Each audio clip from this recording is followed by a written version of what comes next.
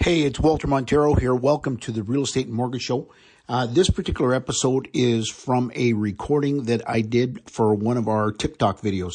So we ripped the audio and uploaded it here for you guys to listen to.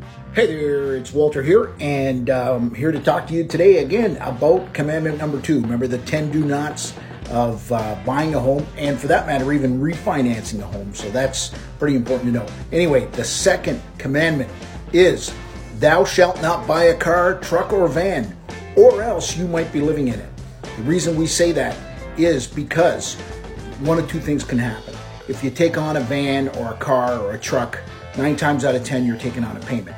So remember, you were qualified on the mortgage based on your debt service ratios. So that means only a certain percentage of your income can go towards all of your debts. If you all of a sudden increase that payment, you may endanger your mortgage commitment and you no longer qualify, okay?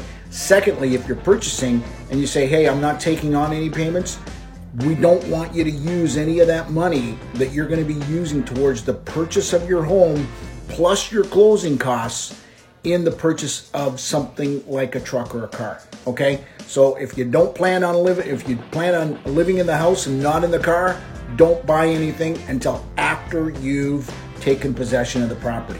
If you want to do it afterwards, be frugal because you obviously don't want to put yourself in a situation where you can't afford a payment.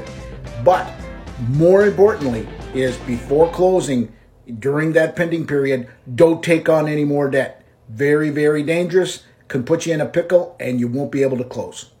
That's commandment number 2. And that's it for today's show. So thank you for listening. And if I can ever be of service to you in real estate or mortgages, please reach out to me direct at 519-240-0360, or you can reach me on my webpage at waltermontero.com. Montero is spelled Montero.